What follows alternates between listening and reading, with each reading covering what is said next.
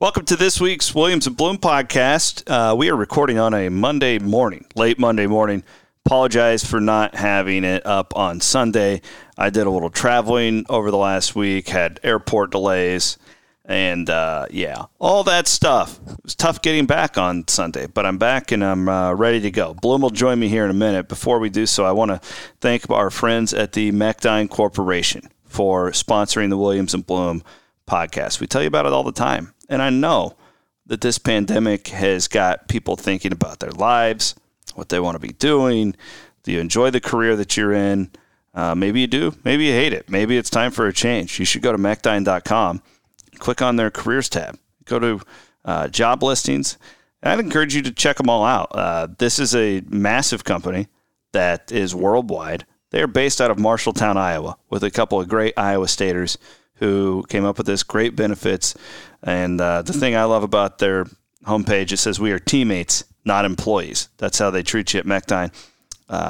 Again, great Iowa Staters created this company, and they're always looking for Iowa Staters. Maybe you're not an Iowa Stater. Maybe you're just a Cyclone fan. You should go to McDine.com and check it out today. I also want to thank our friends at Gravitate Co-working, and you should go to GravitateCoworking.com. We talk about this a lot as well. And I could not mean this more. I got to get out of my damn house. That's why I went to Colorado last week. And things are coming around. I read a piece about the vaccines today. We are going to get out of this. And a lot of people are going to be told, maybe your commercial real estate isn't going to be open anymore. These co-working spots, I believe, are a huge thing of the future. Go to GravitateCoworking.com. Check out the membership options, the meeting spaces, and all of their locations in the greater Des Moines area, and also now in Cedar Falls. And with that, let's talk some Cyclones. Blum's going to come in, and let's hear from our friends English. All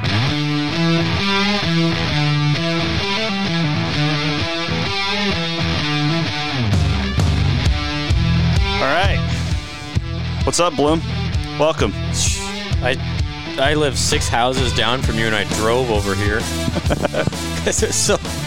It is so cold. Damn cold. What are we doing here? I've been in the Rockies. This is fascinating. What was the weather in the Rockies? Well, so I was the cabin I stayed in was literally in the middle of nowhere. Good for you. And it was about 14,000 elevation where I stayed. And significantly colder here, which if you know anything about like mountain regions, that's not entirely surprising. But it really hit me yesterday. So it was like 6 in Denver when we left. Much colder in Denver than in the mountains. Huh. And which is fascinating, like that you can be that high and it's not nearly as cold. It was cold, but it was like 10, 11, like it wasn't bad. Not negatives. It's so fascinating. So we're driving from Denver. This is on Thursday. We're driving from Denver to, it would have been west of Breckenridge, like in the middle of nowhere. Okay. Is where we stayed. And I wanted to get as far away from human beings as possible, was my goal. I didn't want to see another human unless I seeked out the other human, was my goal. Got it. And so we stopped in this town on the way. It's like on the way to Breckenridge. And it's this town called Idaho Springs. I'm sure you've seen it on your way there. Yep. It's all right off of 470. Yeah. It's this old mining town. Yep. And there was a brewery there that I wanted to go and check out so we grabbed some lunch there. And we get out of the Jeep. We rented the Wrangler, which was awesome. And it was like 50 degrees. Really? So we left Denver. It was like 10. It's like 50 in this Idaho Springs. And then the tunnel that you drive into that mountain on the way to Breckenridge. Yep. And then it's like it drops to like 11. It's just the climate in these mountains. I get it. Like there's all this science behind it. It's just wild. Interesting. Just the drive itself is interesting going that direction. Very much so. So different than here. Then you get here and it's... And the one thing too... Stupid. I didn't anticipate how much living at that altitude for 3 days would impact me. Just from a shortness of breath or lightheaded type of thing? I've stayed in Denver before. Right. And even Estes Park. Right, but you're not 10, 11,000 feet. What is Estes Park, Colorado? Elevation? Yeah. Well, Pikes Peak is what, 14.5? Like that's probably weren't that high. I mean, you're probably close to that. No, we were probably closer to 12 then, if Okay. that's what Pikes Peak is. Yeah. Yeah, so Estes Park is 7,500. And I know we were definitely above 10s. 10. I bet we were closer to 12. So if Pikes Peak's 14, we weren't that high. Yeah. But we were basically like on the way up, you know? Yep. Well, that's good that But I had to get away. Well, I think had this is the thing is losing it's not just the basketball season. No. But it's the God, no. it's the pandemic that continues coupled with miserable weather. Like I think people are just they're over it. Whatever it is. I would agree. But I'm glad you got the chance to do that. Appreciate everybody covering for me. I kind of just left abruptly last week. It wasn't a planned trip. So Stans, Jacqueline, you, Rob, just everybody, we appreciate that. To our premium subscribers, you didn't get what you pay for last week. I'll make it up to you. I promise. We're going to do the show today. I got to be honest. Thursday night, I watched the first half. My wife was asleep. Sure. Because we're so exhausted from this baby that doesn't sleep. Yep. And I was, I have two of my favorite Iowa State experiences. One of them was the Cyhawk game, the Wigginton freshman year that we won. Yep. My wife was at the veterinarians. They have these national conferences so we were in San Diego that year. And the wife was at class. And remember, I'm on the West Coast. So it was like a 6:30 start or something. So it was like a 4:30 on a Thursday night or a Friday. I think it was a Friday, actually. Whatever. Yeah. And I got this entire happy hour crowd at some beachside dive bar. It's just me. Rallying around the clones. And I got all these young college co-eds just cheering like crazy for the clones. And I'm buying them drinks. And it was one of my... That's great. It was the best because they just thought I was just an Iowa State fan. Yeah. It was amazing. I think I ran up like a $200 tab, but it was totally worth it. It was one of my favorite life experiences. And then that Ashley's crew, the other Iowans showed up later, and I'm friends with all these people. What have you done, Williams? And then I really I'm sitting in the middle of nowhere. And you have cable, right, or internet? No, so we had to do the Apple TV. Okay. And you're going to be proud of me because I figured it out. You figured it? Yeah. Out of the way. It was difficult for a while, but I figured. Stream it off your phone then, or your iPad? No, they had an Apple TV thing have an Apple TV set up, and it's really kind of slick. Did you know that if you turn on a video on your iPad, it'll communicate with that thing? Yeah. And then it'll put it up on the TV? Yeah. Yeah. It was unbelievable. AirPlay? Yeah. It was unreal. Yep. But I sat there, and on the way up, I picked up a couple of 6-packs of really good Colorado craft beer, and I just sat there and just had a beer, and it's snowing all around me. It's pitch dark in this cabin. I had my phone off, and I just enjoyed the game. Iowa State didn't win. Obviously, the second half got really out of hand, really brutal. However, it made me appreciate just how much I enjoy Iowa State, though. Absolutely. Even despite the loss, it was all right, they're 0 and whatever, but I'm still excited to watch the Cyclones whenever they play. You know what I mean? And that's kind of the theme of the conversation I wanted to have today after a getaway of I got away from all the Twitter noise. I haven't been on the message board. It's healthy. It can be overwhelming, especially in a year like this, where everybody's on edge to begin with. And I think we've kind of reached the point where it's just can we just get to the finish line? It doesn't help to regurgitate the same topics over and over and over. Yeah. So I think you having that reset like that, I think that's probably what a lot of us need to do is just step back for a little bit, understand what it is, what the situation is, but then also know you have people in charge whose job it is to make a decision here that will make the decision. Correct. And what good does it do for us to grouse over and over of, bringing up the same painful topics? Yeah, they turn the ball over a lot. Yeah, they turn the ball over a lot. They don't rebound very well. Yeah, I mean, you can go through all the things, but also note that people are paying attention that need to be paying attention, what we've said all along. And, I mean, if you look forward to, I mean, there's just not much hope with the schedule and all that. So, like, I don't know. I kind of wanted to share that. That's good. And I mean, this is a Jamie Pollard deal. Like, and another thing, too, Ross and I talk about this on our radio show all the time, is that the information we have is such a small amount, right? Like, yes. we just don't have like data and like the stuff that the athletic department has. Right. As far as finances and yeah, like we don't know. We can make a guesstimate just based on, but they have all that stuff. They're making a much more informed decision than anybody else. Yes. So, I mean, my point being, of course, we're going to talk about important topics with Iowa State. That's what we do. I thought we talked about this well last week about where we come from.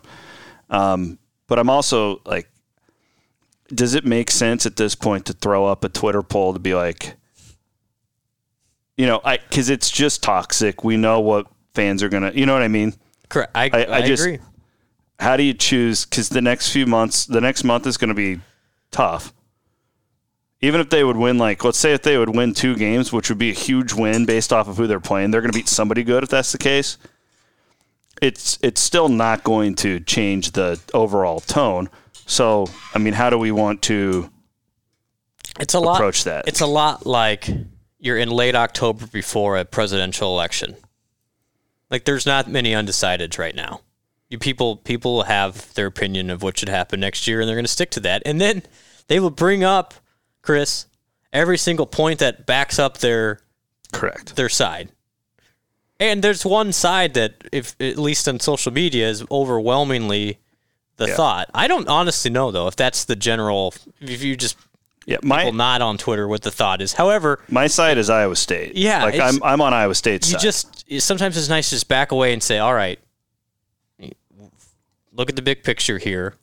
Iowa State has been in far worse situations as an athletic department and gotten through it. Iowa State will get through whatever happens here, whether a coaching change is made or not. And just saying the same talking points over and over, and every time Iowa State loses, and you say, oh, okay, well that's the turning point for me. It's like I don't think we're at that point. It's really just look at the big picture, understand that when the season ends on March, whatever that is, 14th, it'll be evaluated and a decision will be made. Well said. That's kind of where I'm at. I mean, because again, like, and I would say this to our listeners, do you want us to go through and break down the X's and O's from Saturday's game? And I did watch Saturday's game a lot closer. Sure. And, I mean, that was an ugly basketball. They competed, there's no doubt. I thought what Steve said afterwards was true. And, like, I've been pointing this out for a while. It would be easy to lose this team with all that has happened. He hasn't. They're just not very good. Yeah. And one thing that I think we're going to run into here in the next month, and Steve's in a really tough spot, and so are the players, because you're now starting to see it bubble up more of, the Register's had 3 different articles in the last 3 days about, is Steve Prohm's job in jeopardy. He's going to get asked more about it, and so are the players. And this is one thing that I thought was really interesting after the game on Thursday, and Jalen Coleman-Lands comes out and says, I don't think we played enough with energy or effort. And it's this thing where a lot of times players, when they don't have an answer, that's the go-to phrase. Like, if you follow the NBA at all, that'll be the most common refrain after a loss. Oh, we just didn't play with enough energy or effort. Sometimes there's nothing, they don't know what to say, and so that's kind of the default response. And so you saw a little bit of Saturday where Prohm comes out and says, I don't care about wins and losses, or I don't know the exact quote, but I thought our guys are competing, and that's all. I'm proud of that right now. I mean, there's only so much he can say right now. He's not a guy that's going to throw his team under the bus. No, he's not a guy that's going to go out there and say, "Oh, nope, that's it. There's nothing else we can do now." He's not going to compare Rozier Bolton to Monte Morris. No, he's a positive, genuine person that's going to keep trying to push these guys and try and reinforce the positive in the media. There's only so much he can say here, right? So I think if you nitpick everything he says in the post-game presser after he just lost again, that isn't really helpful either. I guess Steve Prohm doesn't understand what world it is. He completely understands. He's just trying not to be, just destroy his team in the media as well. They're having a hard enough time. Yeah. Yeah, no, that's well said, and I completely agree with that. So I think, you can nitpick everything from here on out. I just don't think that's the healthiest thing to do. And so we'll just, 3 games this week. It's interesting. Worth noting, by the way, the game Tuesday is a 3:00 start. Dude, that snuck up on me. Yeah, I looked at that time. So I was in the Denver airport yesterday trying to piece what my schedule might look like, and I was like, whoa. Tuesday at 3. Which I can't remember the last time I had a Tuesday at 3 Is this a COVID makeup game, or is I don't know. I think it's Thursday's a COVID makeup game. It's all jumbled together. When were they supposed to go to Oklahoma State? I don't even remember. Yeah, frankly, it doesn't matter. So Tuesday, Thursday, Saturday again. So it's Oklahoma State. Who do they play Thursday? I have to pull it up. It's a mess. Oh, hold on. I'll pull it up. I know Baylor's in there. I know it's Oklahoma at home. Oklahoma at home's Thursday. No, that's Saturday. Is that Saturday? That's Saturday at 5, because I think I might try I haven't been to a game all year. Texas. Texas, that's right. Texas is the one that I thought was winnable. Yeah. Couldn't they beat Texas? They could beat Texas. Sure. I feel like they could beat Texas and Oklahoma potentially, but I also thought that they could have won 2 out of 3 last week. Right. In my opinion, the TCU game is the worst loss of the year. Just in the sense of the way it went down. Yeah, I mean, they were better than them for 38 minutes.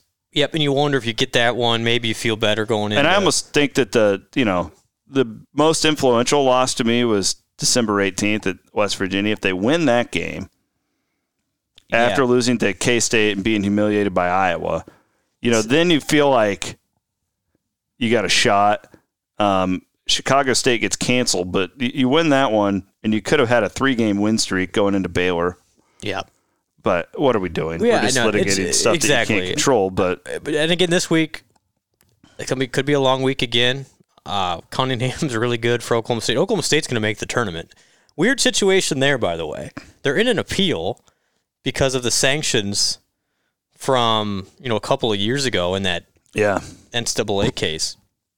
But they're going to appeal. The appeal's going on long enough that they'll probably be able to make the tournament, which I think that's a way to get Cade Cunningham into the tournament as well. And I understand the business, but I think they're really good. I mean, that's a nice young roster. Cunningham's not going to stay, but I think they've got some nice pieces going forward. So again, point is, it's hard. This league is really tough right now, and that's why you wanted to get that game at TCU when they were missing their best players, because there's just outside of TCU and K-State, it's just tough sledding. Oklahoma State game is a Big 12 now, ESPN Plus. They still don't have TV listed for Thursday. I'm sure it's out there, but on Cyclones.com it's not listed. It is a 6 o'clock start, and then Oklahoma is an ESPN2 game on Saturday. Real quick on the women, good bounce back win against TCU. We kind of thought a week ago that Oklahoma could be a problem.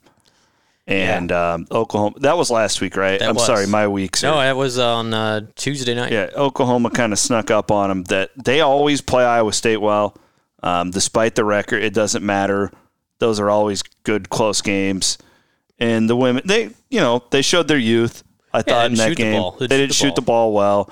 But man, then Saturday's game, Donarski goes off and has a career high, following up the Emily Ryan from a week before.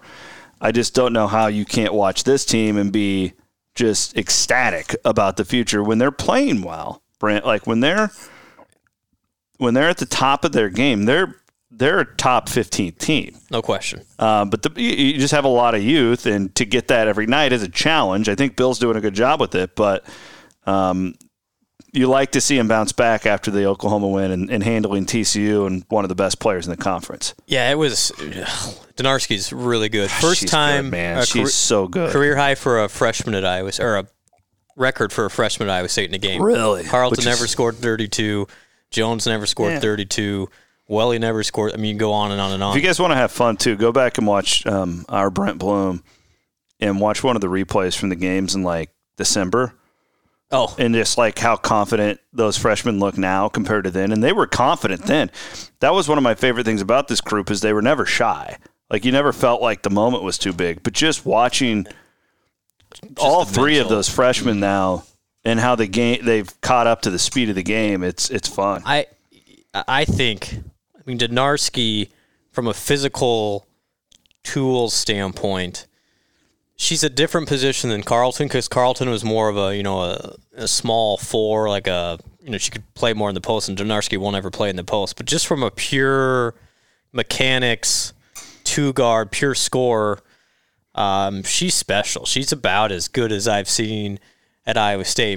The fundamentals are awesome there. She's going to be a 45% three-point shooter. She's going to put up a bunch of points. And it just complements Ashley Jones really well, too. Ashley doesn't score in the first half Saturday, Chris, and ends up with 22 in the second. She just gets her working. Mm-hmm. But I think Donarski has a chance to be an all-timer at Iowa State. She's that good and still getting better. And, she's got a relationship. It's kind of cool with some of the Iowa State people from years past. So, they Matt told Thomas us, specifically, yeah. So Matt Thomas, Lexi, credit to her family, has a gym in her basement. And Thomas is also from La Crosse, would go over and shoot in the Donarski's basement. And so Matt got up a bunch of jump shots, and there's a reason why Donarski wears 21 and has just a... She's a Matt Thomas disciple. She really is, and her mechanics are just so good that she'll be a... And then her dad is good friends with TJ Otzelberger, who recruited Matt Thomas to Iowa State. So there's a long... Yep, and then Scott Christopherson's also from La Crosse, and there's some connection there at Aquinas. So she grew up, when she was little, she had all these reasons to watch the Cyclones. And it's cool because it's no, she's not from down the street in Des Moines or anything, but she's as Cyclone as they come. Right. They're just, and she, when the time and then she's Fearbach's done, grandpa, too. Yep, he played on the final. There's a lot of lineage with these groups. But I think Donarski, Jones is going to get close to the all-time Iowa State record for points. And then I think, it might be tough for Donarski to catch her, but she's going to have a chance if she is as good as I think she is. Because not only is she shooting the ball, and she's always going to be a three-point shooter, but she's starting to drive it and score as well. So I have a blast watching them right now. And then Ryan's such a good table setter. I don't know what the ceiling is for this year's club, but it's they are a blast to watch. Looking forward to watching them in the NCAA tournament. Do we know what the women are doing? Are they doing the bubble too? They are down in San Antonio. Okay. That'll be good. So they're basically in the tournament now. I think their net ranking this morning was 27 or 28. So they're going to get in. How about this?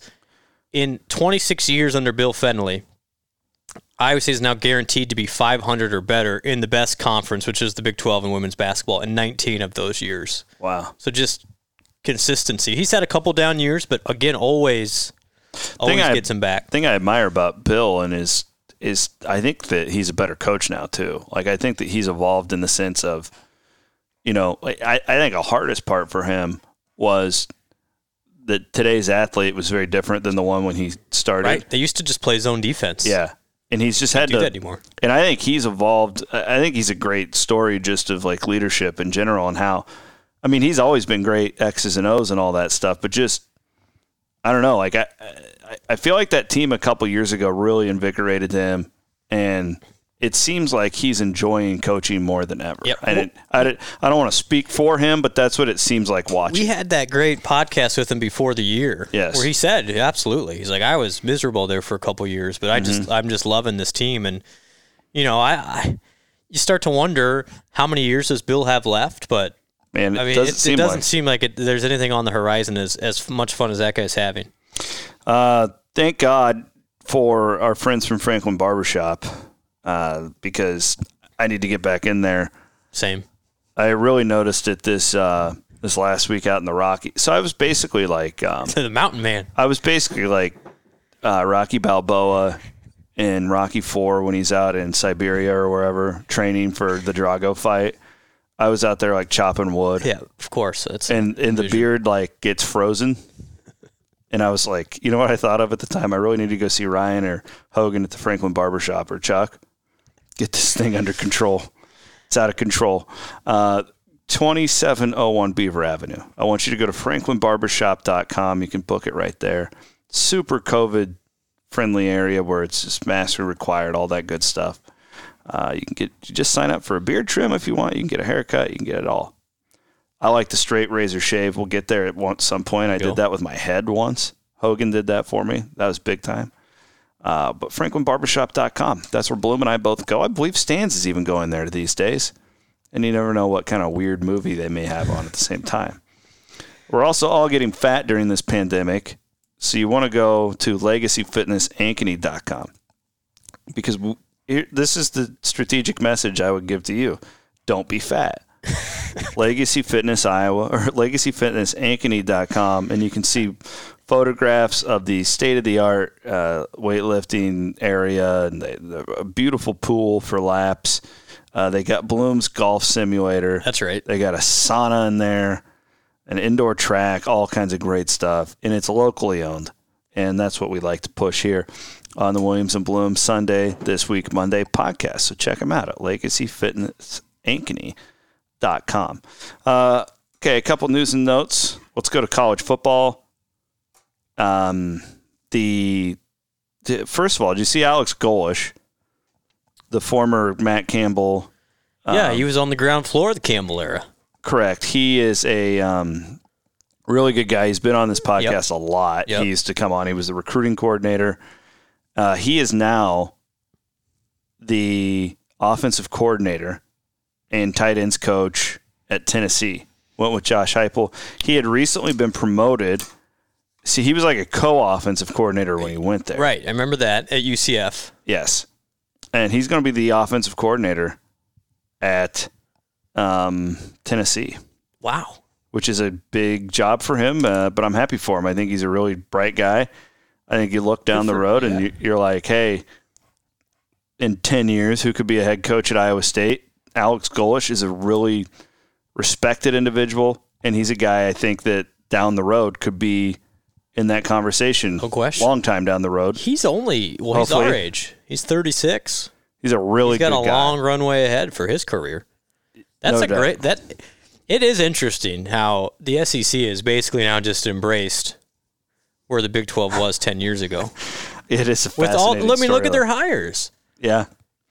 They literally have Leach. They have Heupel, who's an Oklahoma guy who brought it there. I mean, they've got Lane Kiffin now, who's running up tempo. I mean, even Saban's running what he's got. It's just like, man, at least that narrative's dead now, I think. I mean, the Saban deal is the most telling. Like in any of these things, you go like to, if back in the day, if it was the NBA, like what's Phil Jackson doing? What's Pat Riley doing? Mm-hmm. You know, in college football, there's no greater like than Saban and Dabo. And, you know, you look at Dabo calling up John Haycock to come and talk defense, and you look at now Saban not only has taken the Big 12 I don't even like saying the Big 12. I mean, look over at my bookshelf, Blum, all the books I have on old Texas 7-on-7 football and the invention of the spread. It came from the high school ranks. I know it's a crazy thing to endorse now, but there's the Bryles book, something Goliath, beating Goliath, is if you're just a football junkie, forget about all of his personal stuff. The football junkie, like the inception of 7-on-7 and Leach and Hal Mummy and is Mum or Mummy? Mummy, yeah. Mummy, yep. There's another one out there that I would recommend. I could post these if anybody's interested. Let me know and I'll get them to you. But that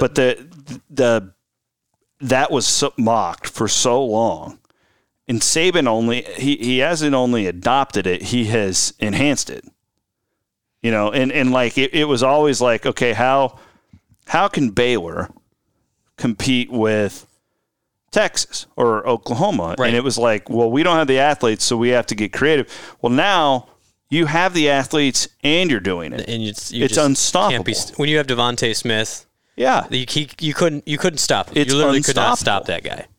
And I would also point out too, just my analysis of this, and I love quarterbacks. I think for a long time, you couldn't touch a Leach quarterback for the NFL because it was a system thing. Well, now that system's in the NFL, which makes it so like Kyler Murray would have never been touched even 10 years ago.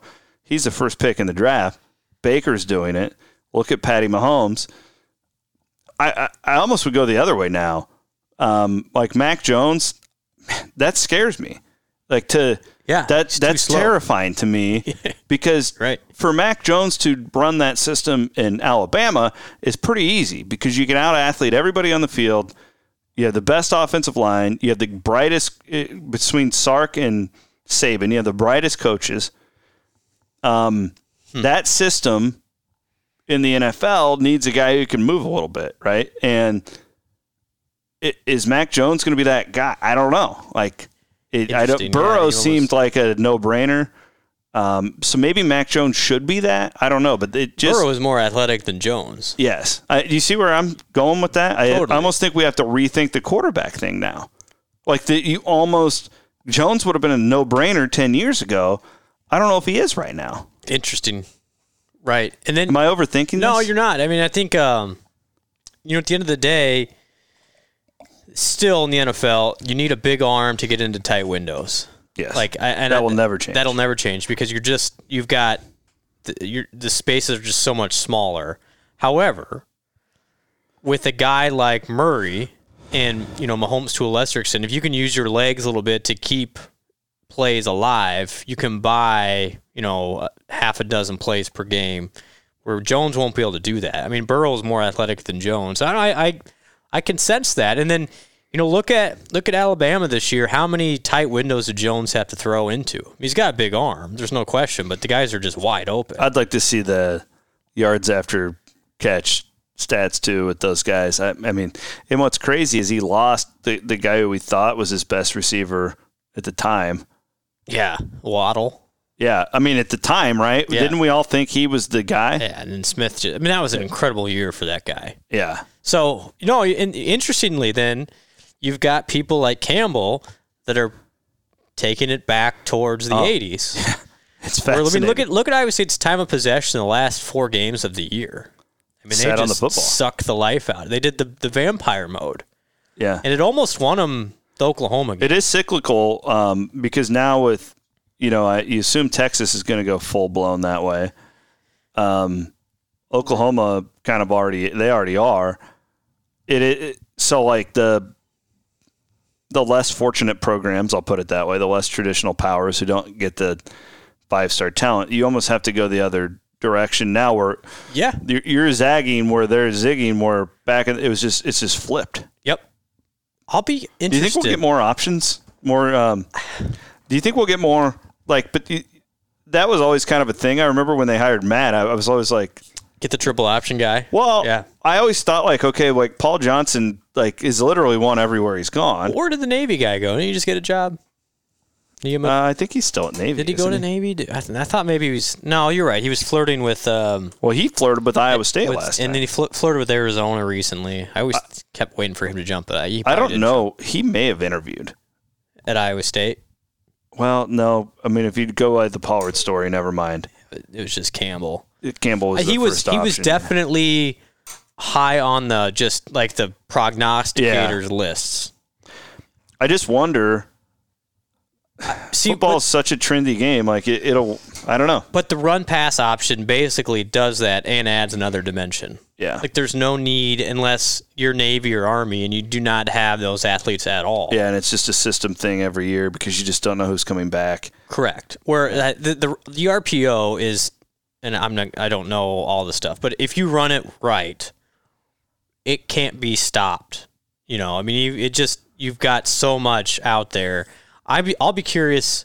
You've seen a lot of people adopt the Haycock defense, but I think what makes that defense great is not just the base of it; it's the adjustments Iowa State can make out of it. Correct. It's one thing to have the form; everybody can run the form, but it's then maneuvering, like Matt talked about. I thought it was another good point of that podcast a couple weeks ago of what they can do once they see it, and then make adjustments. And that's what separates good coaches from great coaches is.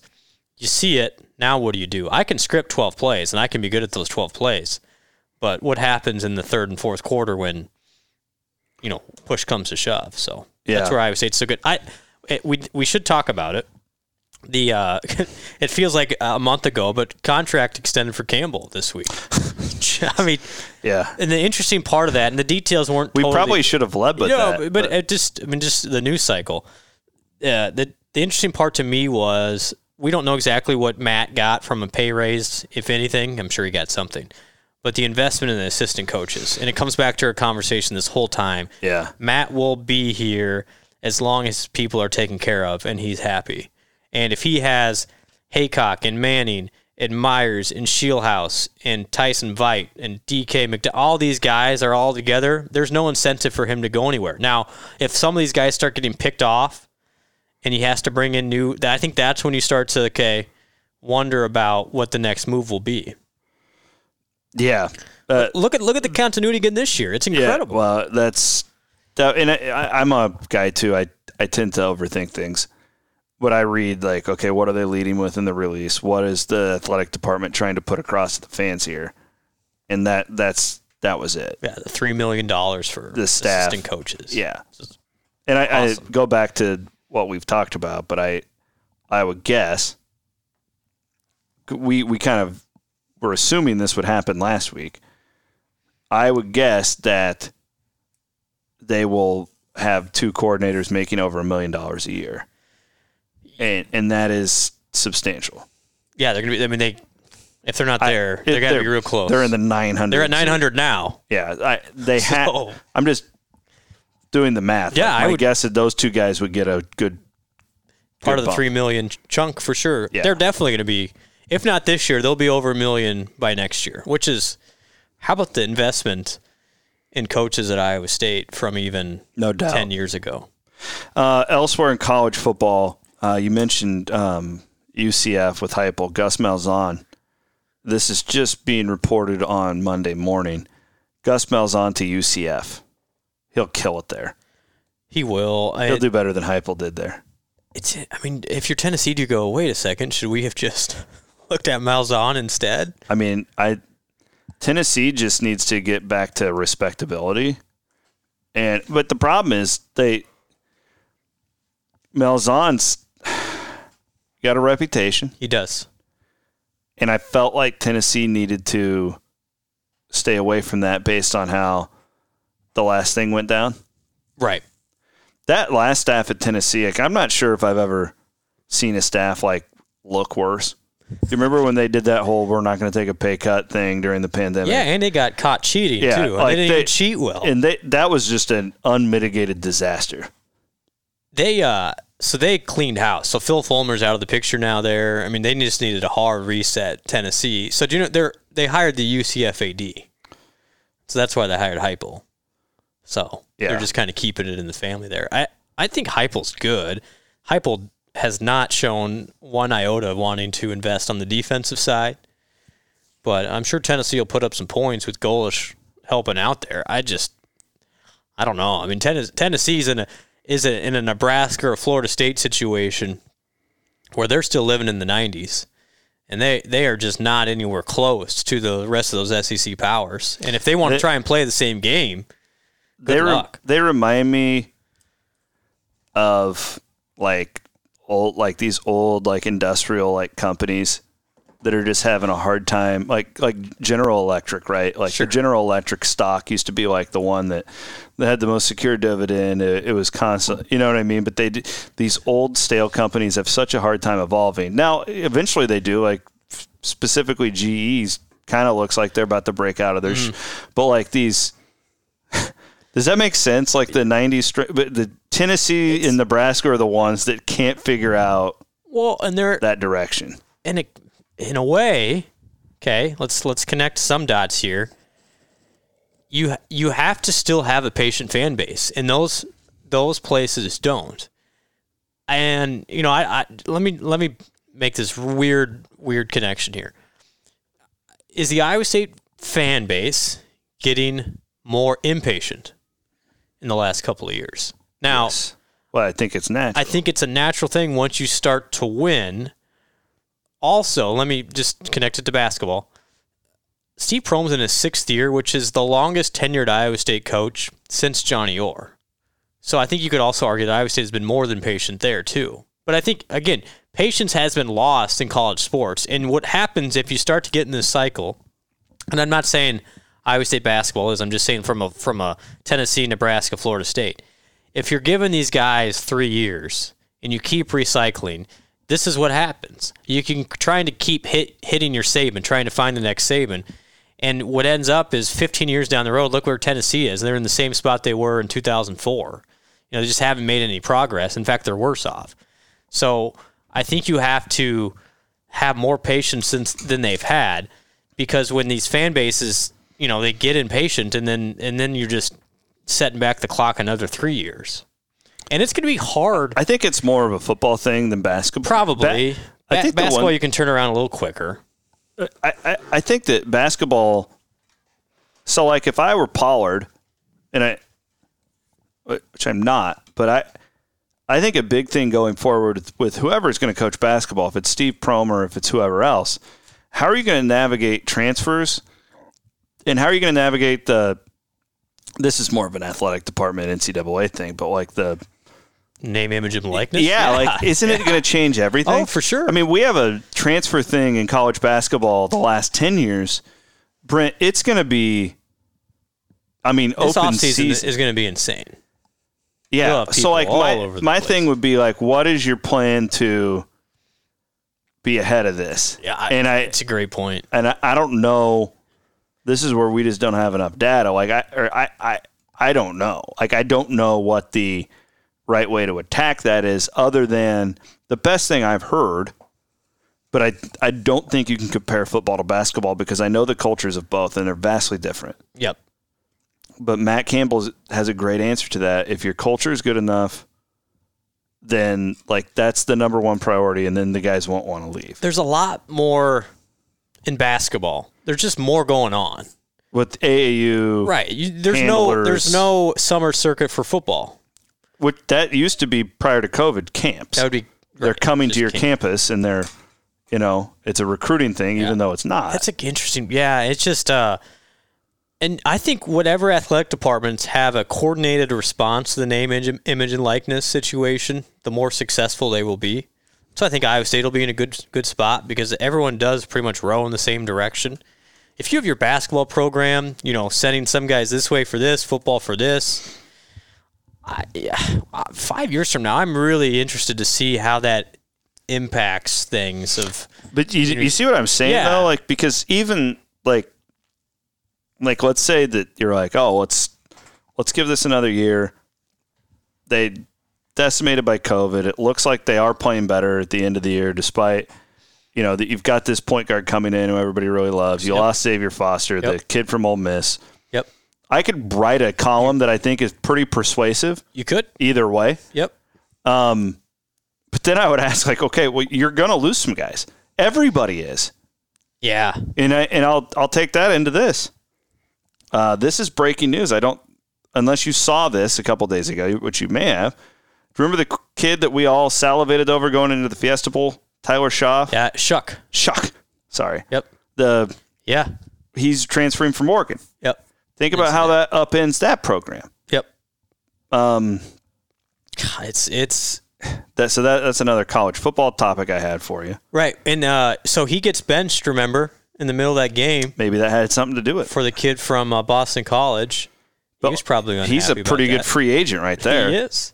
And how does that change Oregon? Like, if you look at these preseason, again, this is what's fun about Iowa State football right now. They're a top 10 This impacts Iowa State. It does. Like, we're going to actually be launching a new thing on the website that Blum and I are very excited about. We're going to and we'll do a podcast talking about what we want to do with this. But Blum and I are going to have a little blog section on the website that is about stuff that's more than just the broad Iowa State topics that we cover.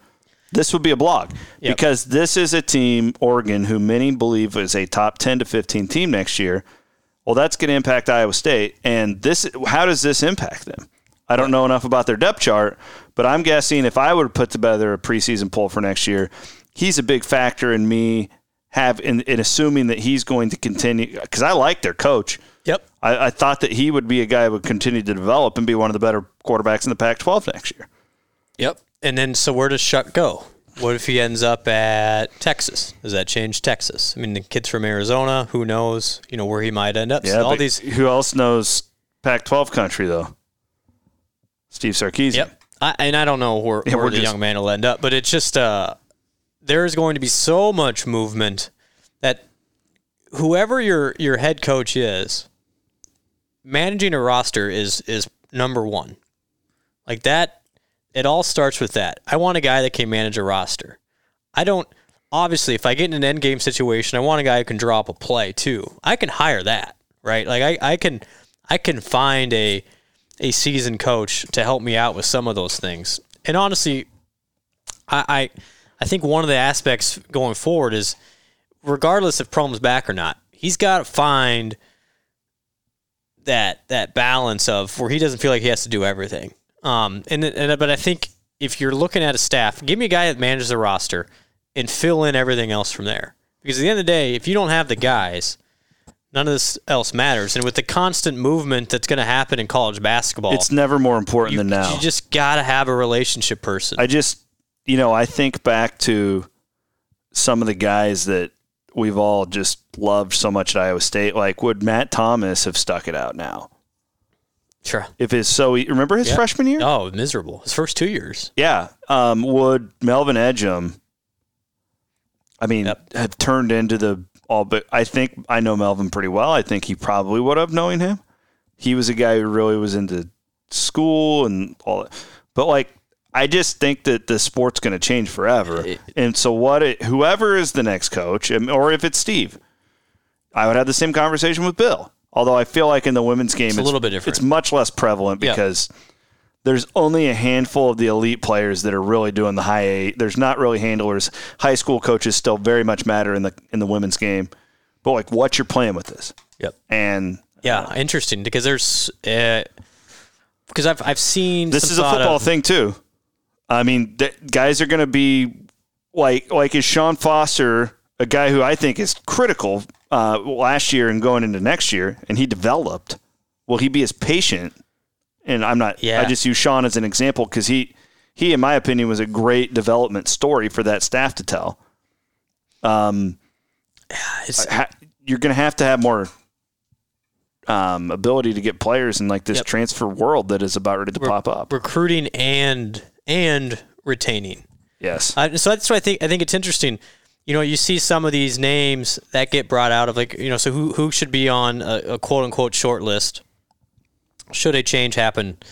And you'll always hear, what about Beeline or Thad Matta or, some of those older, Thad's not that old, but he's older. Beeline's old. Beeline is old. And you'll see those, but at the same time, it's like this Kelvin Sampson, yeah, he's one that gets tossed around. But this game is changing so much; it's gonna be radically different 2 years from now. That you cannot approach it like you did even 5 years ago. Totally agree. You're gonna have to, because with the name, image, and likeness, with the just constant transfers, you're gonna have to have someone that is just basically a GM. To be the head coach. It's as simple as that. Now, sure, you can hire people that recruit well, and that'll help. But I just think it's really what Matt's doing with football now. Yeah, it's an interesting philosophy difference of it's going to be less and less about can I dial up a zone defense and more what am I doing in the offseason? As strange as that is. Wow. Maybe I'm overthinking that, but I don't think so. I think this has been a pretty good conversation. The last note that I had was just the conference football schedule. Yeah. Being released. That was last week too, man. What a busy week.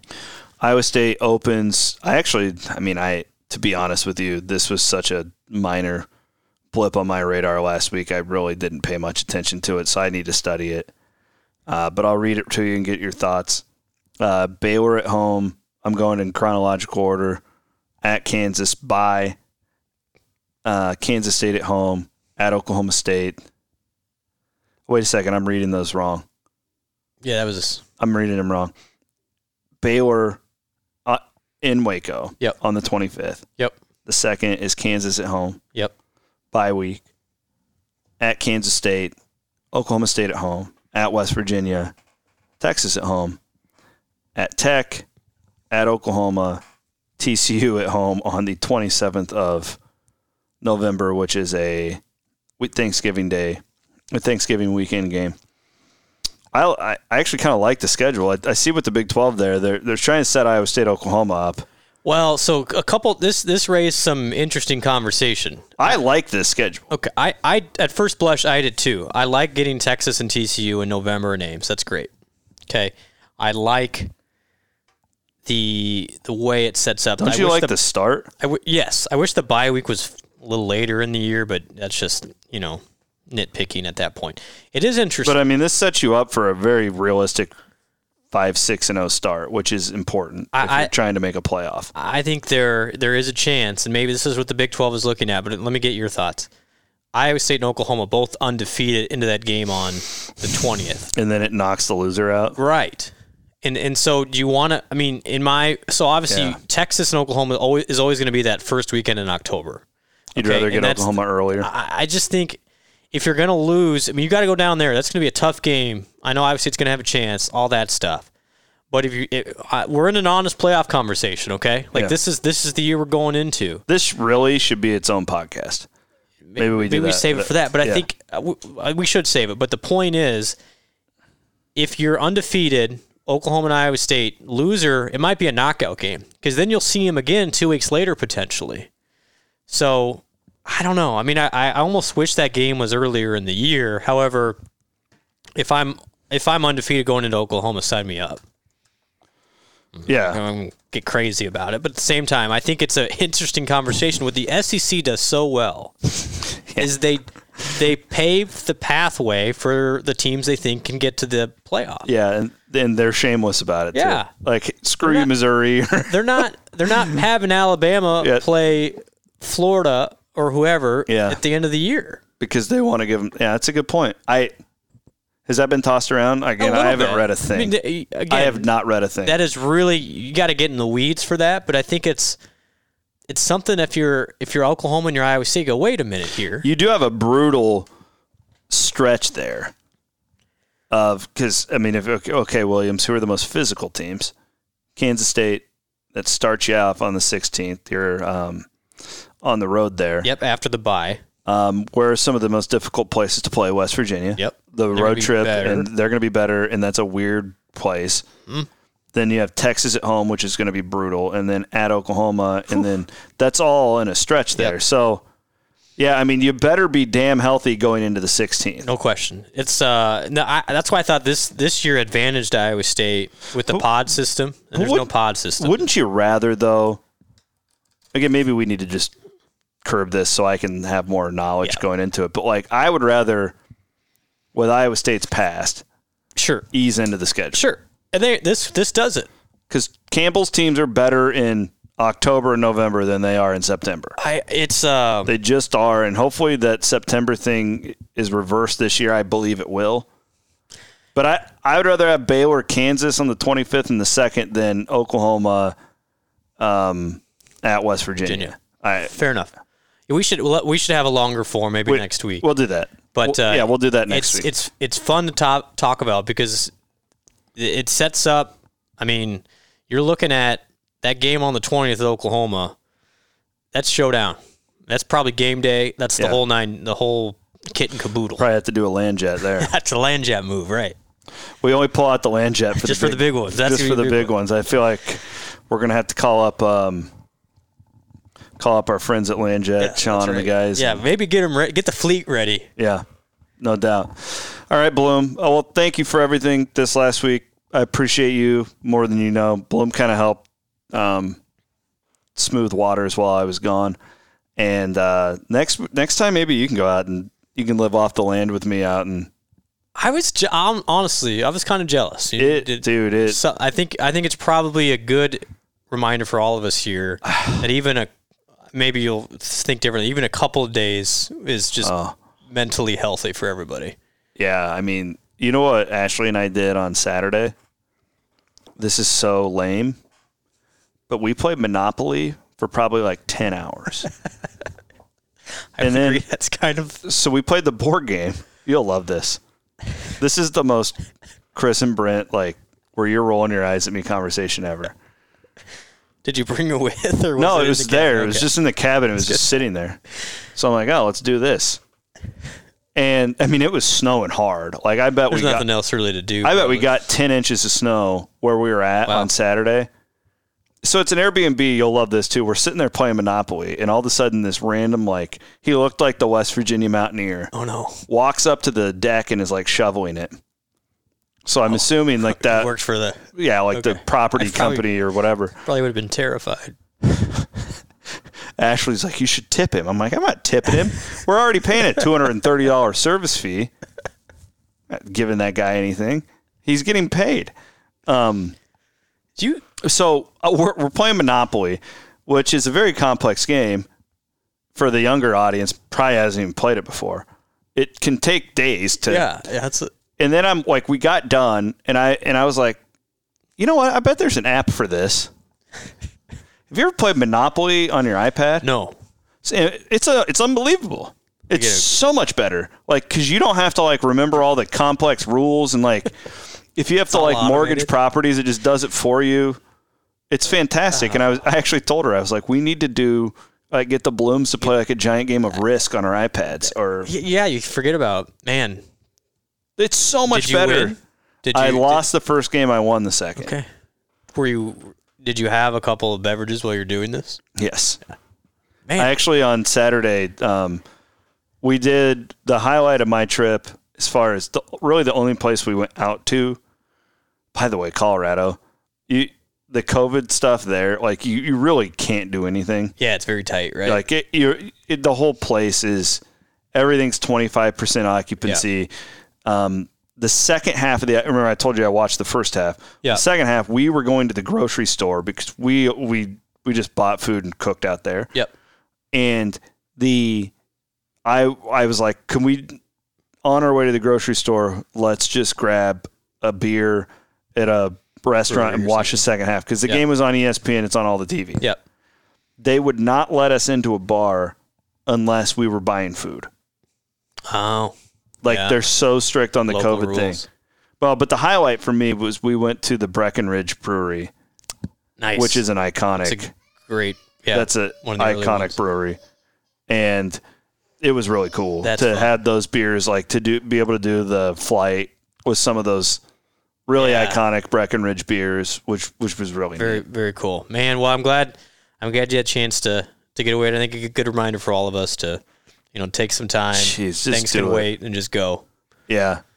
Thanks, Blum. Thank you, buddy. We'll do it again next week. Thanks to our sponsor, Mechdyne, for all of their great support of everything that we do here at Cyclone Fanatic in general. They're just, they're good people. Good people. We appreciate Chris Clover and all of the folks at Mechdyne.